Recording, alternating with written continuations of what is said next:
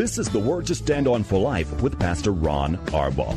Your word is sharper than any two-edged sword, and it cuts deep into my heart. The Word to Stand On for Life is a radio ministry of Calvary Chapel in San Antonio. A live call-in show here to help you answer your questions about the Bible and how to apply the Word to your daily life. For more information on Calvary Chapel, visit our website, calvarysa.com. Get your Bible questions ready and call in now to 210-340-9585. It's The Word to Stand On for Life with Pastor Ron Arbaugh.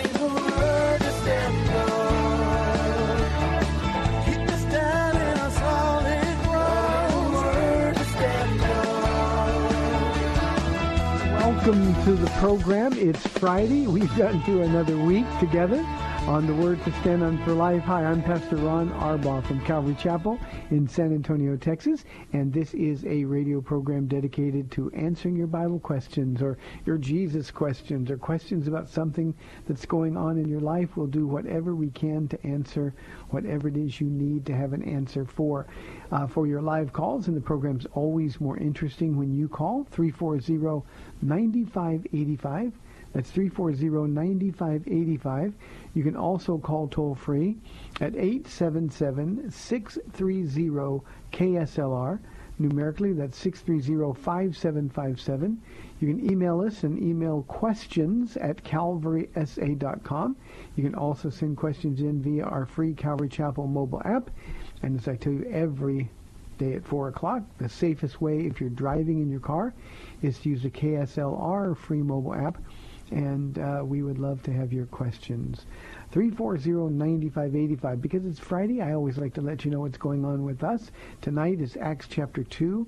The church is born. We actually celebrate a birthday tonight. It's not the actual birthday, but you know what I mean. Acts chapter 2, we start tonight. I'm going to get, I think, the first 12 verses or something like that. And then on Romans 8 will be, Sunday will be in Romans chapter 8. And I'm looking forward to that as well. We would appreciate your prayers. School starts Monday for us. That's always a big shift in things here. The place gets super, super busy. And just for this old person, the place gets really, really loud. So we'd appreciate your prayers.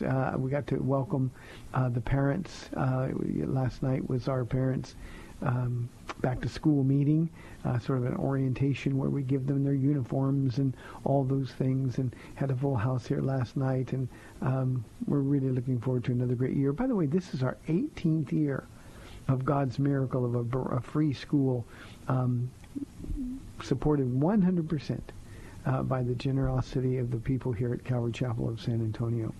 So all of that's going on. I know what's going on for you. When you go to church this Sunday, please go available to God to be used. Don't just go to check off a box, but go instead to say, Lord, who can I minister to? Who can I love? Who can I put my arms around? Who can I pray for? How can you use me today to minister to someone else?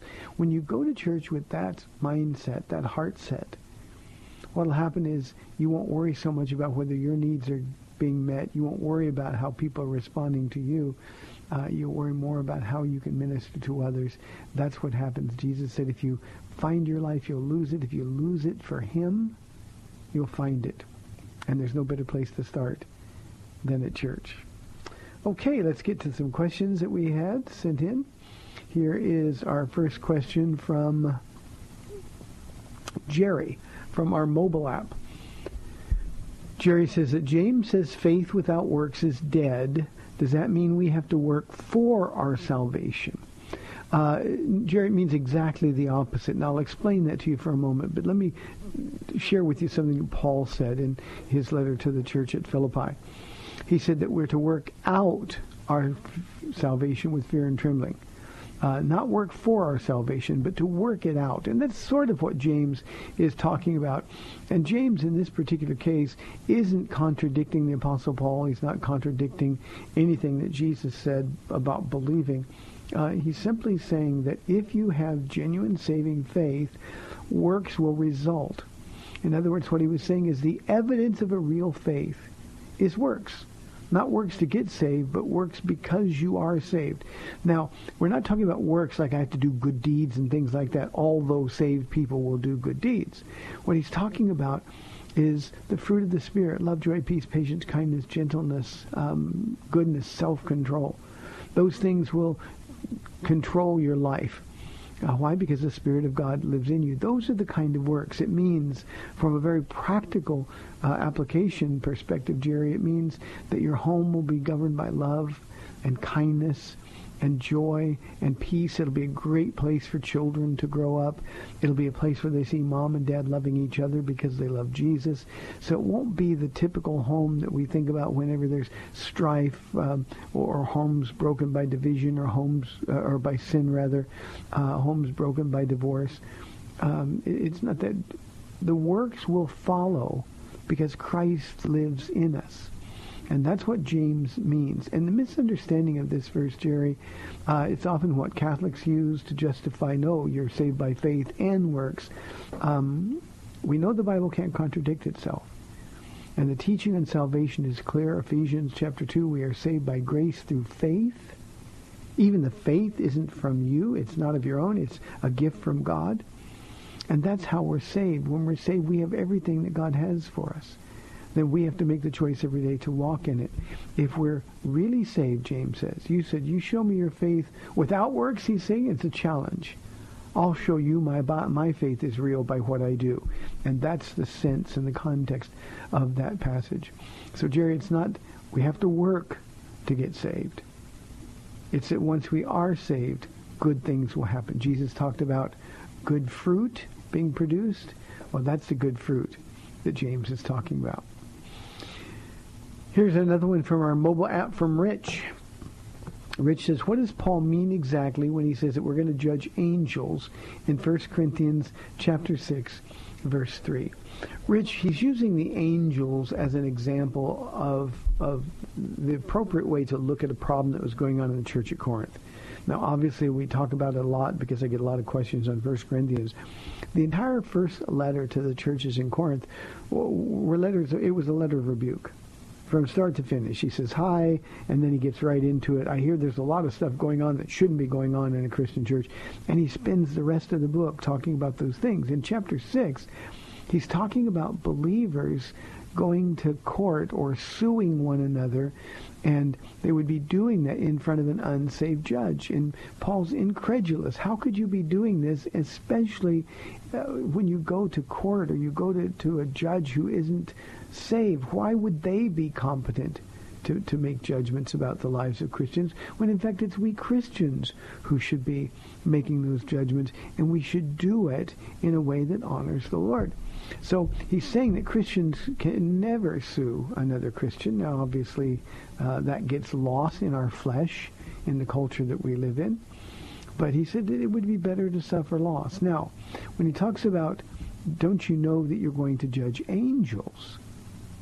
He's talking about in the day of judgment, the day we call it the Great White Throne Judgment, we will be there with Jesus judging the fallen angels. We call them demon spirits, from Lucifer all the way down. And so he says we're going to be doing that. But it wasn't a doctrinal issue that he was trying to make. He wasn't trying to spike our curiosity about how we're going to judge angels or what the judgments are going to be about. It's not that we're going to pronounce a judgment. Our faithfulness will be witnesses to those fallen angels of their deserved position for eternity in the lake of fire. So that's all he's saying. You Christians, can't you get along? Can't you honor God? Can't you do something to mediate these discussions so that our witness in the world isn't compromised? That's what he was saying to the church at Corinth. I imagine in a lot of our individual lives, he would still be saying that very thing today. We still see entire ministries suing other ministries because of disputes, instead of going before another pastor or a couple of pastors, Bible-believing church pastors, and say, tell us what the right thing to do is here, and we'll do it because we want to honor God. So, Rich, that's what he means. Not that we're going to put on a robe in heaven or anything. He just means that what we're going to do is be witnesses to the faithfulness and the goodness of God And basically our presence there is going to condemn them to eternity. The humans got it. Why didn't you who saw me in the heavenlies? I hope that makes sense, Richard. 340-9585 for your live calls and questions. I was actually hoping I'd get a call before this question came up. I'm not sure I should be answering questions like this. So I will answer as best I can. I don't want to inflame anyone. This is from Caleb from our email inbox. He says, as believers, what should our response be to the recent events in Charlottesville, Virginia? In particular, believers who have very differing views on how the president responded and what should be done with monuments that for some represent systemic racism. Caleb, I'm just going to take a shot, and this is just my heart, and remember my opinion on things that are worldly has no more value than anybody else's opinion. Let me say first that we who are Christians, regardless of what side of this political issue we're on, and this is going to be an issue that is not going away. It's not going away. So we need to know how to respond. Our job as Christians is to be on Jesus' side. And he has got a side where it comes to leaving the monument up or taking the statue down. Jesus' side is the law of love. And as Christians, we're always to sacrifice our own freedom in the hopes that others will get saved. Now, here's the ugliness on this divide, Caleb. We've got two people on each side, and in both cases, especially if you're reading Facebook or Christian blogs or something. You got Christians shouting down each other, Christians with differing points of view, and they're determined they're going to prove their point and win the argument. That's not Jesus' side. That's not Jesus' side at all. Jesus' side is love. And what we ought to be doing in these conversations, if we even feel the need to have them, what we ought to be doing is demonstrating his love to the people that disagree with us or the people that we disagree with. We can't make everybody think the same. But as Christians, all of us ought to be able to agree with Jesus on the things that matter the most. And love is the most important thing. So how do we love somebody that we disagree with? First, I would suggest that people hate when I say this. I would suggest that we get off Facebook, we get off these blogs, we stop writing things to each other like we're shouting at them. We stop making judgments about people and instead spend more time with Jesus. Get in the Word and then ask Him for counsel, for direction. Lord, now I'm here. What do you want me to say to these people? We should talk to people face to face so that they can see our sincerity of heart. We need to give people room to disagree. But this political polarization that has gripped our world, we should expect that. What we shouldn't expect is that we don't expect that kind of behavior from Christians. So how do we do it? We look at every opportunity with somebody who disagrees with us as an evangelism opportunity to tell people about Jesus. To tell people about Jesus. As a Christian, I think it would be Jesus' heart for the unbelieving people that disagree with us. Those people to whom those symbols, those statues represent systemic racism. I think we ought to be willing to let them take it down. It's frustrating for me when we've got local politicians, and it's happening right here in San Antonio, who are jumping on this bandwagon because it's the it thing, the cool thing to do now. But here's what we ought to do. Here's what I hope I would do. Now, I think I speak from a perspective that nobody can accuse me of racism. I'm married to a beautiful black woman. My kids would say they're black. So this just comes from love. I think if I was standing at For instance, the soldier at Travis Park statue, and there was a black person who was upset about that statue. I think, what I would say is, I think I would say, I'm sorry. I think I would say, I'm sorry for what you've been through. I mean, I didn't cause it, but because I love people, I don't want them to have to go through those kind of things. The president's response, you asked about directly, Caleb. The president's response was woefully inadequate.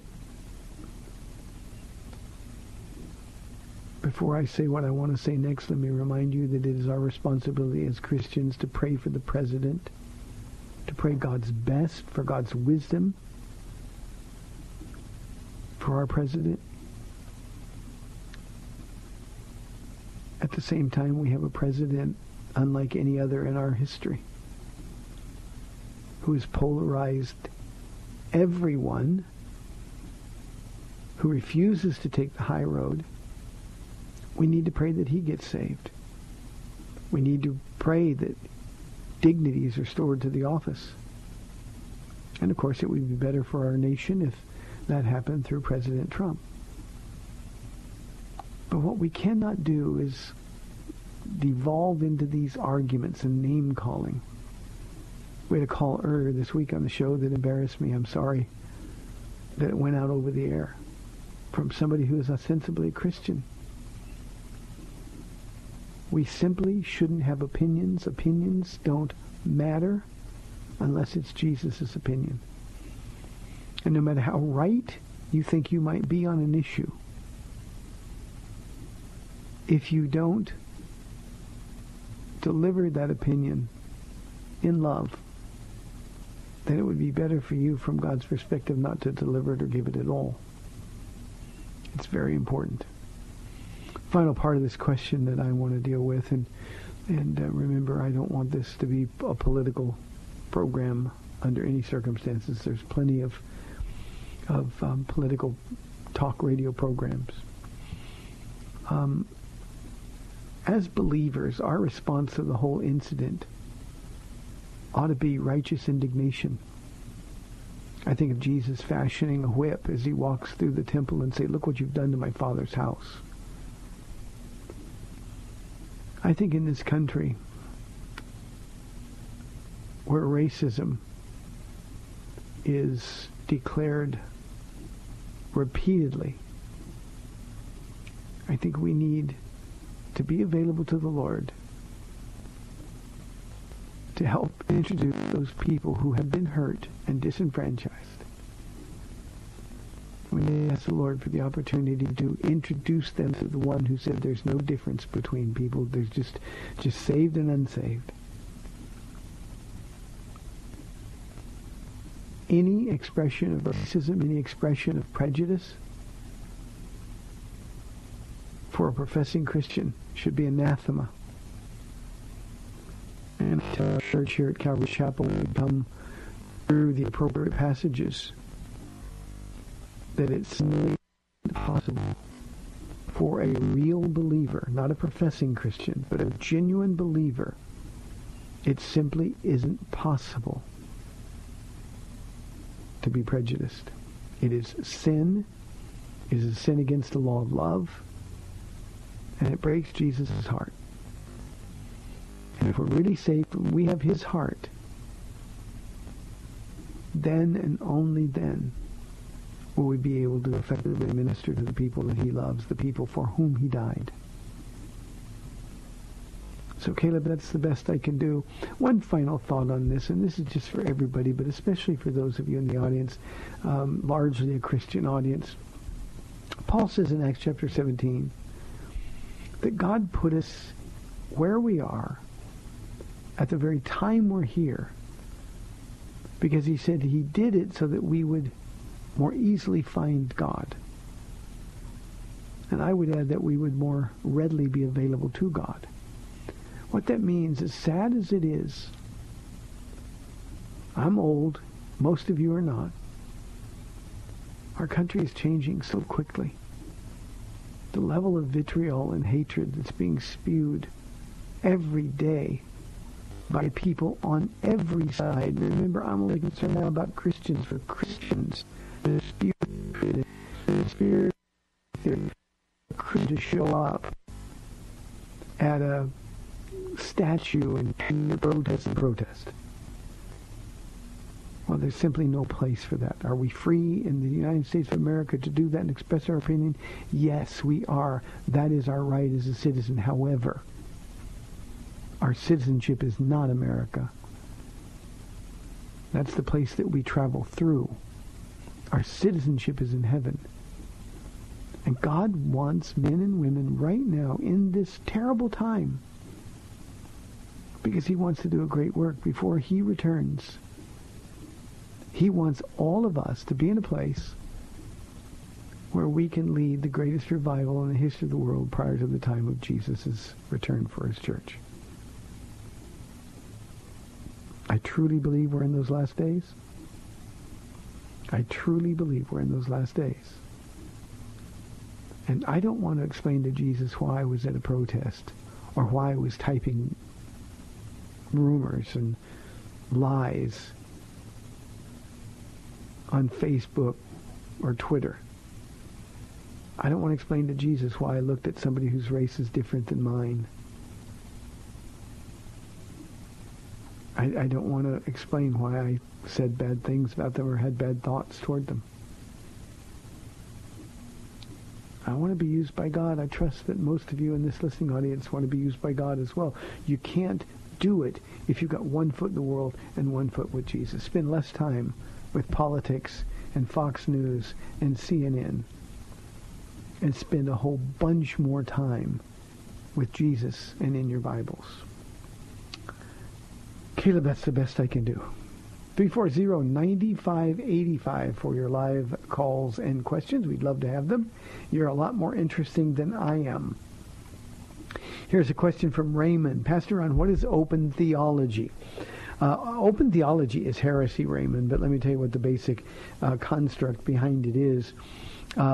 It's the debate between free will that man has or doesn't have and God knowing everything. And the thought is, if God knows and controls the future, then man cannot be free. That's open theology. Now, an open theologist would suggest that God isn't intricately involved in the things of this world. And in fact, some go as far as saying that God created things, yes, we believe, but he doesn't know what's going to happen. Well, wait a minute. If God is omnipotent, omniscient, and omnipresent, if he knows the end from the beginning, if he is the I am, always present, he has to know. So open theology, Raymond, if you're reading some, stop it. Instead, read your Bible. If you're arguing with somebody about it, don't. Just show them what a Christ-like life really looks and sounds like. Please rest assured that God not only knows everything and is in control of everything. Now, the fact that control doesn't mean cause everything is significant. I think a lot of the debate that we have here between the free will of man and the sovereignty of God debates from the Reformed side versus the non-Reformed and those who sort of drift into open theology is that we look at as control as cause. And God's sovereignty isn't causative. God doesn't cause somebody to drive a van into people in Barcelona. God doesn't cause people to fly planes into the World Trade Center in 2001. Sovereignty means that he's still in control in spite of those things. He doesn't stop them. He doesn't intervene. Man still has free will to be evil. But the evil that's done doesn't stop or delay even God's plan. Because he knows all these things are going to happen. We know in Romans 8, we're told that God works everything, good and bad, everything together for the good of those who love him and who are called according to his purpose. Everything that God knows is going to happen, his sovereignty, his power, is beautifully illustrated in the fact that his plan goes on as before, with Jesus seated at his right hand, waiting for that moment when the Father says to the Son, it's time, go get your bride. That's what happens at a Jewish wedding in biblical times. An agreement would be made between fathers. The two children are going to be betrothed. The father of the groom would supervise the preparing of the home. He would be very picky. He'd wait a long time. Finally, one day he'd say, now's time, go get your bride. Well, Jesus pretty soon is going to be told to go get his bride. That's us. Hey, we're at the end of the first half hour. We've only got 30 minutes left on the program in the week. In fact, 340-9585. We love your calls. We'll be back in 2 minutes.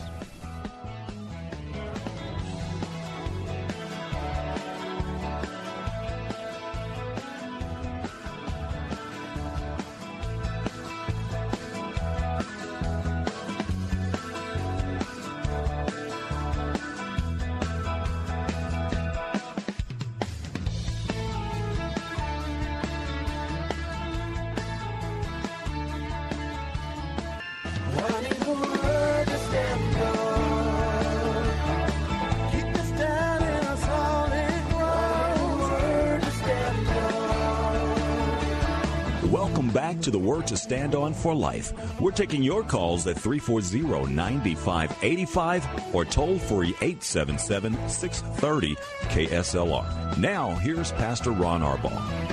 Welcome back to the second half of the Friday edition of the program. We are coming to the end of another week. You know, the program, doing it every day makes everything go fast, which means I'm just getting older a lot faster. Hey, before we take a phone call, I want to apologize for the digital hiccups, is what I'm told the technical term is, that we had. I think that's God's way of saying, you know, Pastor Ron, this mouth is for Jesus, not for politics, so I'll do that. Let's go to Tanya in San Leandro, California. Tanya, thanks for calling. You're on the air. Can you hear me? Can hear you. Can you hear me? Pastor Ron, can you hear me? Oh, okay. Can you hear me? I can hear you now, Tanya. Thank you. I can hear you right now. Good. Okay.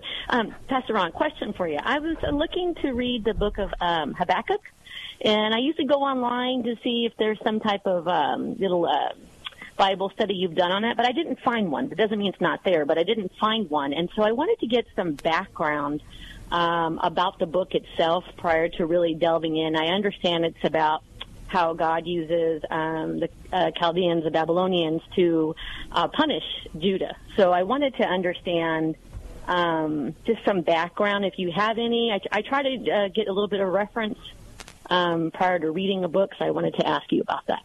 And I'll take your answer off the air. Thank you. I can do it, Tanya. Thank you. We love you and we miss you. I keep saying that every time you call, but I'm so grateful that you call. I haven't done Habakkuk, so you didn't miss it. Truth is, we just haven't gotten to that. We only do the New Testament, or the Old Testament rather, one day a week, and the Lord, I believe, has led to to do some repeats in the book in the Old Testament. So we just haven't gotten to Habakkuk yet. Hope to. It's a good book. We don't know a lot about Habakkuk. Probably we know less about him than any of the other prophets.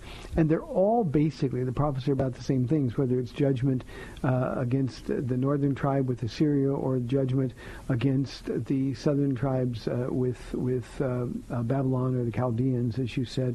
They're all about the same thing. God says, follow me and it'll go well with you. If you don't follow me, it won't. Habakkuk occurred just prior to the destruction of Judah, the coming of the Babylonian army under Nebuchadnezzar. We don't know exactly how soon before, but it was during the reign of King Jehoiakim. Sometimes we think about 605 to 610 BC. So we have a lot of uncertainty simply because there isn't anything else. One of the things that we need to know is that he considered this prophecy a burden. He says, the burden which I saw, not only in the sense of the message from God that was hard, but also in the sense that it carried a really really heavy weight. It was heavy in its content because he pronounced coming judgment, but it was also heavy in the sense that Habakkuk deals with really tough questions that he brings to God and answers those questions. Unlike the other prophets, Habakkuk is one of the prophets who asked God, why are these things happening? When he heard, for example, that God was going to use the Babylonians. Now, everybody in the world at that time feared the Babylonians. And they were among the most wicked people living wicked lifestyles in the history of our world. And Habakkuk or Habakkuk, it depends. Both are appropriate, I think. But when he thought that God was going to use them, it was like, well, why them? Why them? And God's word was simply, don't question me. They are my instrument of judgment. They too will be judged themselves. But that's the idea. So this is in the century or so. God is patient. He gives us plenty of warnings. In the century, maybe a half century, 50 years before the sieges of Jerusalem by the Babylonians. He gave them plenty of time to repent of their sin. They refused to do so. And later he would be followed, of course, by Ezekiel, who will be in Babylon, and Jeremiah during the same time, during the destruction of Jerusalem, who will be actually in Jerusalem. And they're both delivering the same message. So that's the background of the book. And it's really... God, all these things are happening. He looks at the condition, the spiritual condition of his people, Israel, and he says, why do you delay judgment? And then when God tells him, I'm not delaying, I'm being patient, but the Babylonians are on their way, that's when Habakkuk begins to really, really question everything that's going on. So I hope that helps. It's a good book. Now, you need to read that with some of the other prophets at the same time. Haggai, Zechariah, as I said, Ezekiel and Jeremiah. Haggai and Zechariah are a little easier to read in the sense that they're smaller. But one of the issues, especially with Zechariah, it's probably the single most difficult prophet in terms of understanding the book that we have in our scriptures. So good study and you will be blessed. 340-9585 for your live calls and questions. Here's a question from George. He says, what does perfect love casts out all fear mean? I still have times of fear. Am I saved or is my faith weak? George, we all have times of fear. I want to be as transparent as I can on this program, just the way I am with my church. And I'll be honestly that candid because I'm afraid all the time. We greeted a whole bunch of parents yesterday who are entrusting their children to us. And, our school costs us about $100,000 a month just for the school. And we can't grow our church. We don't have enough room. We don't have room for the people who come now. So there's no billion-dollar check anybody's dropped off. We don't have any big benefactors. It's 100% supported by the ministry. Or by the generosity of the people here at Calvary Chapel. We never ask for money. We don't let our needs be known. And I'm going to tell you, I live my life in fear. What am I going to say to these parents who've entrusted their kids to me if something blows up or if we just can't afford it anymore? And what we do with the fear is what matters. That is what determines, George, whether our faith is strong or weak. If I start shutting down things, I start cutting costs, or firing people because we can't afford them, and I do that out of fear, rather than running to God because they're His problems. He's the one who directed us to do this in faith. Well, that's when we know if our faith is weak or strong. So we can't let circumstances change. Now, what it means is simply this, and this is 1 John 4:18. Where John says there's no fear in love, because perfect love casts out all fear. And here's why, because fear has to do with punishment. Now, I know, George, and I hope you know, that we're never going to be punished for our sin. Now, sins for sure has consequences in this world, but we're never going to be punished. I talked about this just a little bit last week in Romans chapter 8, verse 1, when we spent one whole study on that one verse. There is now no condemnation. It means that when I get to heaven and the book of my life is opened, and I think, just my own opinion, I think I have a really thick book because I did a lot of really bad stuff. But when the book of my life is opened, at the same time the Lamb's book of life with my name in it is opened, all of those accusations, all of those charges against me, all of the things that I have ever done wrong, George, they're going to be covered with stains of blood. Nobody's going to be able to see what I did. Nobody's going to be able to know what I did because Jesus covered them all for me. And then he's going to look at his book of life, the Lamb's book of life. He says, oh, no, here you are right here. You're perfect. See, we have no fear of punishment. So the context is important. It's not that you won't be afraid. It's just that you won't be afraid of judgment. The one who fears, the one who is afraid of judgment is not made perfect in love. In other words, that's John's way of saying, look, if you're still afraid about being judged, it's because you probably haven't really surrendered your heart to Jesus. You're not really saved yet. So we can be afraid, and it's okay to be afraid. Again, I want to emphasize, I'm afraid every single day for a whole bunch of reasons. But we don't have to be afraid of judgment. And I can honestly say I'm 26 and a half years, a little more than that now in the Lord. And after the first couple of weeks when Satan was shouting at me and screaming, except for that little tiny bit of time, I've never had one moment of doubt about my salvation, about my eternal destination. Not a single moment. And that's what John is talking about. If you are afraid, that's what we need faith for. If you're afraid of being punished, you need to get saved. So I hope that answers your question, George. Thank you very, very much. Here is a question from our mobile app from Rawl. Hi, Papa Ron. I was listening to a radio show yesterday. The pastor in the show stated that tattoos are a sin and said that the Bible states that in Leviticus 19:28. I'll read it for you. It says, you shall not make any cuttings in your flesh for the dead, nor tattoo any marks on you. I am the Lord. And then this is back to Rawl. I don't agree on what he said. Could you please elaborate more and explain why tattoos are not a sin? Love you, your son from the church. Raul. I got Raul Reese. If you call Raul Reese Raul, he gets upset. So, sorry, Raul.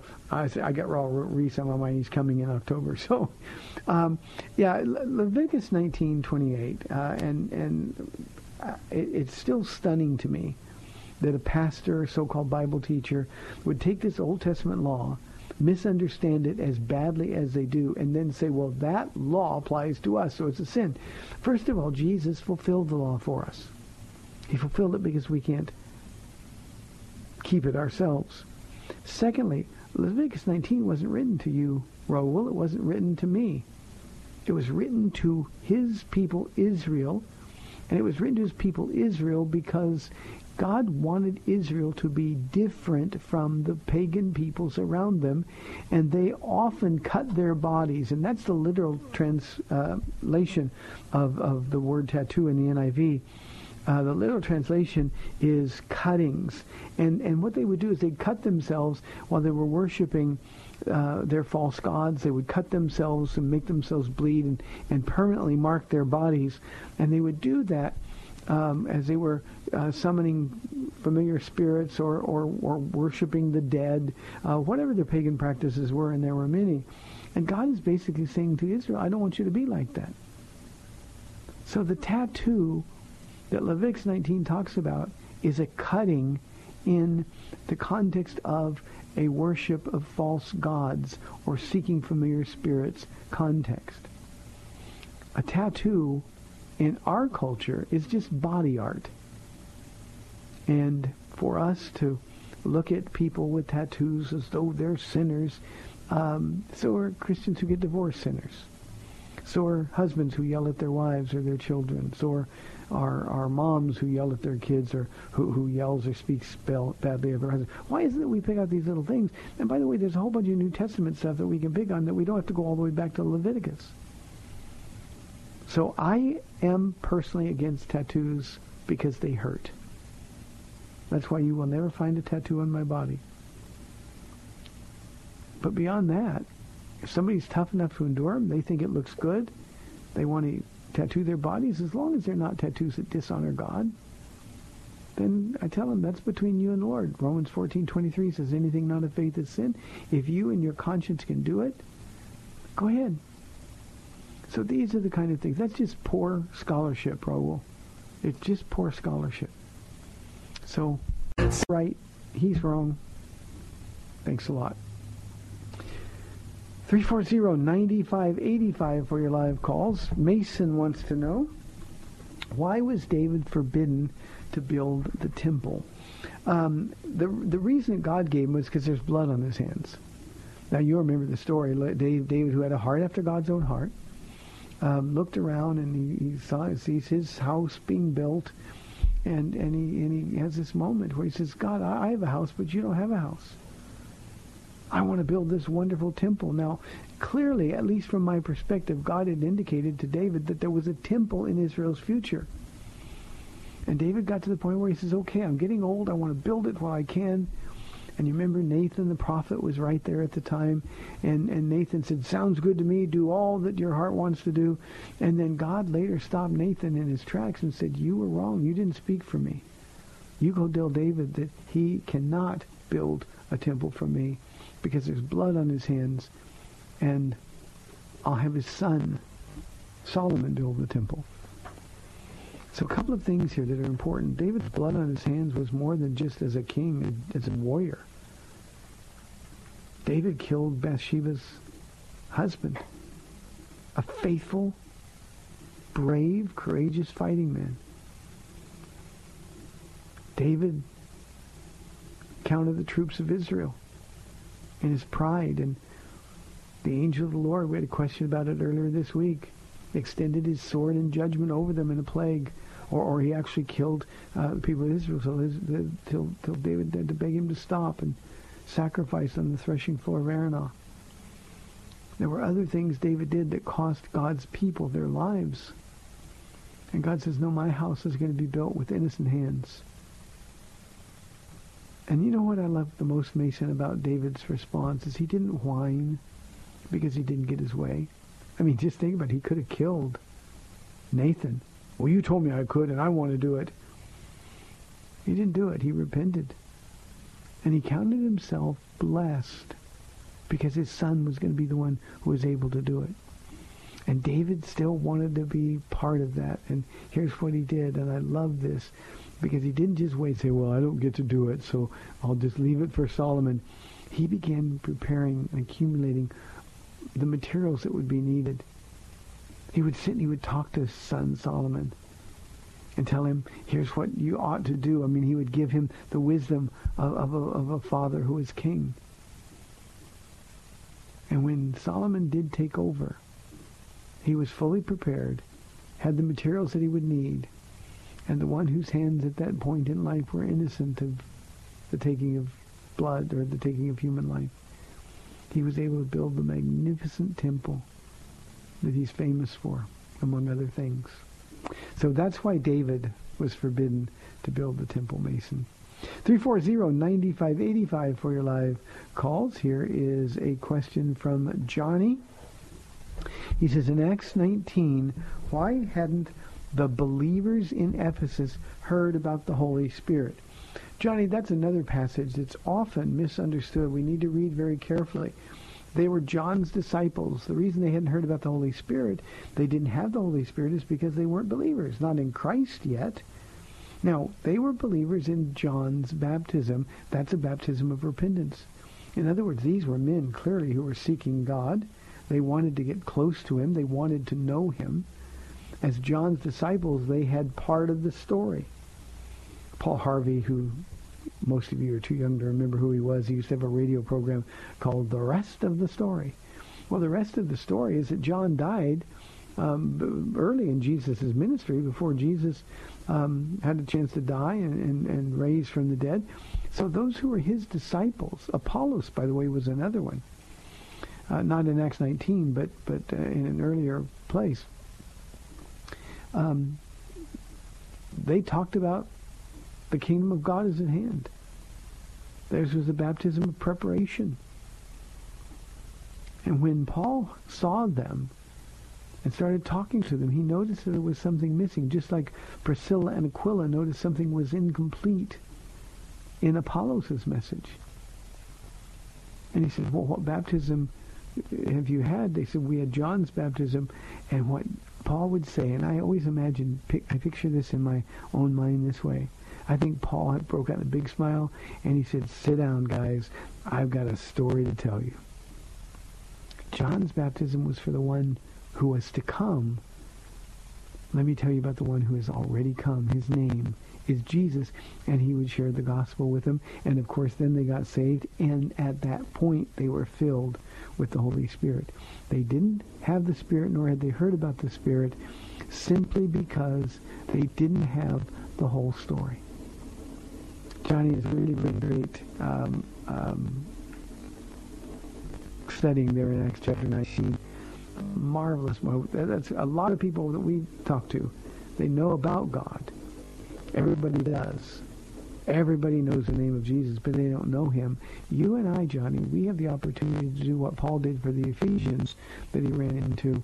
And sometimes somebody will say to you maybe something that they said to Paul, we don't even know there is such a thing as the Holy Spirit. Well, let me tell you about this good news. Thanks, Johnny. I appreciate it very, very much. Here is a question from Jeremiah. This will probably take the rest of our program. We're outside about 5 minutes now. Jeremiah said, Pastor Ron, can you talk about the fruit of the Spirit, Galatians 5, for me in a practical way? What would that look like in daily life? Well, Jeremiah, the fruit of the Spirit is really sort of the identification of who is and who's not a believer. The man or the woman who's walking in the flesh, you can go up a couple of verses, Galatians chapter 5, starting in verse 19, and what you see is the way unbelievers behave. Also the way that no one who professes to be a Christian should behave. The list of sins and immorality are horrendous. Rage, anger, sexual immorality, just all kinds of things. And then Paul says people that live like this will not inherit the kingdom of God. And then beginning in verse 22, he says, but the Spirit is love. And love is singular, by the way, in the Greek. So when it says love, that is the fruit of the Spirit. And everything that follows is sort of descriptive of what love looks like and acts like. So Jeremiah, if you want to know what it looks like daily in a practical way, if you are filled with God's Spirit, love being sort of the fuel for whatever God wants you to do, well, here's what it looks like. It looks like joy. It looks like peace and patience. It looks like kindness. It looks like goodness. Self-control. Gentleness. In your home, Jeremiah, it ought to look like a volume level, sound like a volume level, where everybody can speak and love and know that they're loved. A place where people are free to share their heart without fear of being attacked.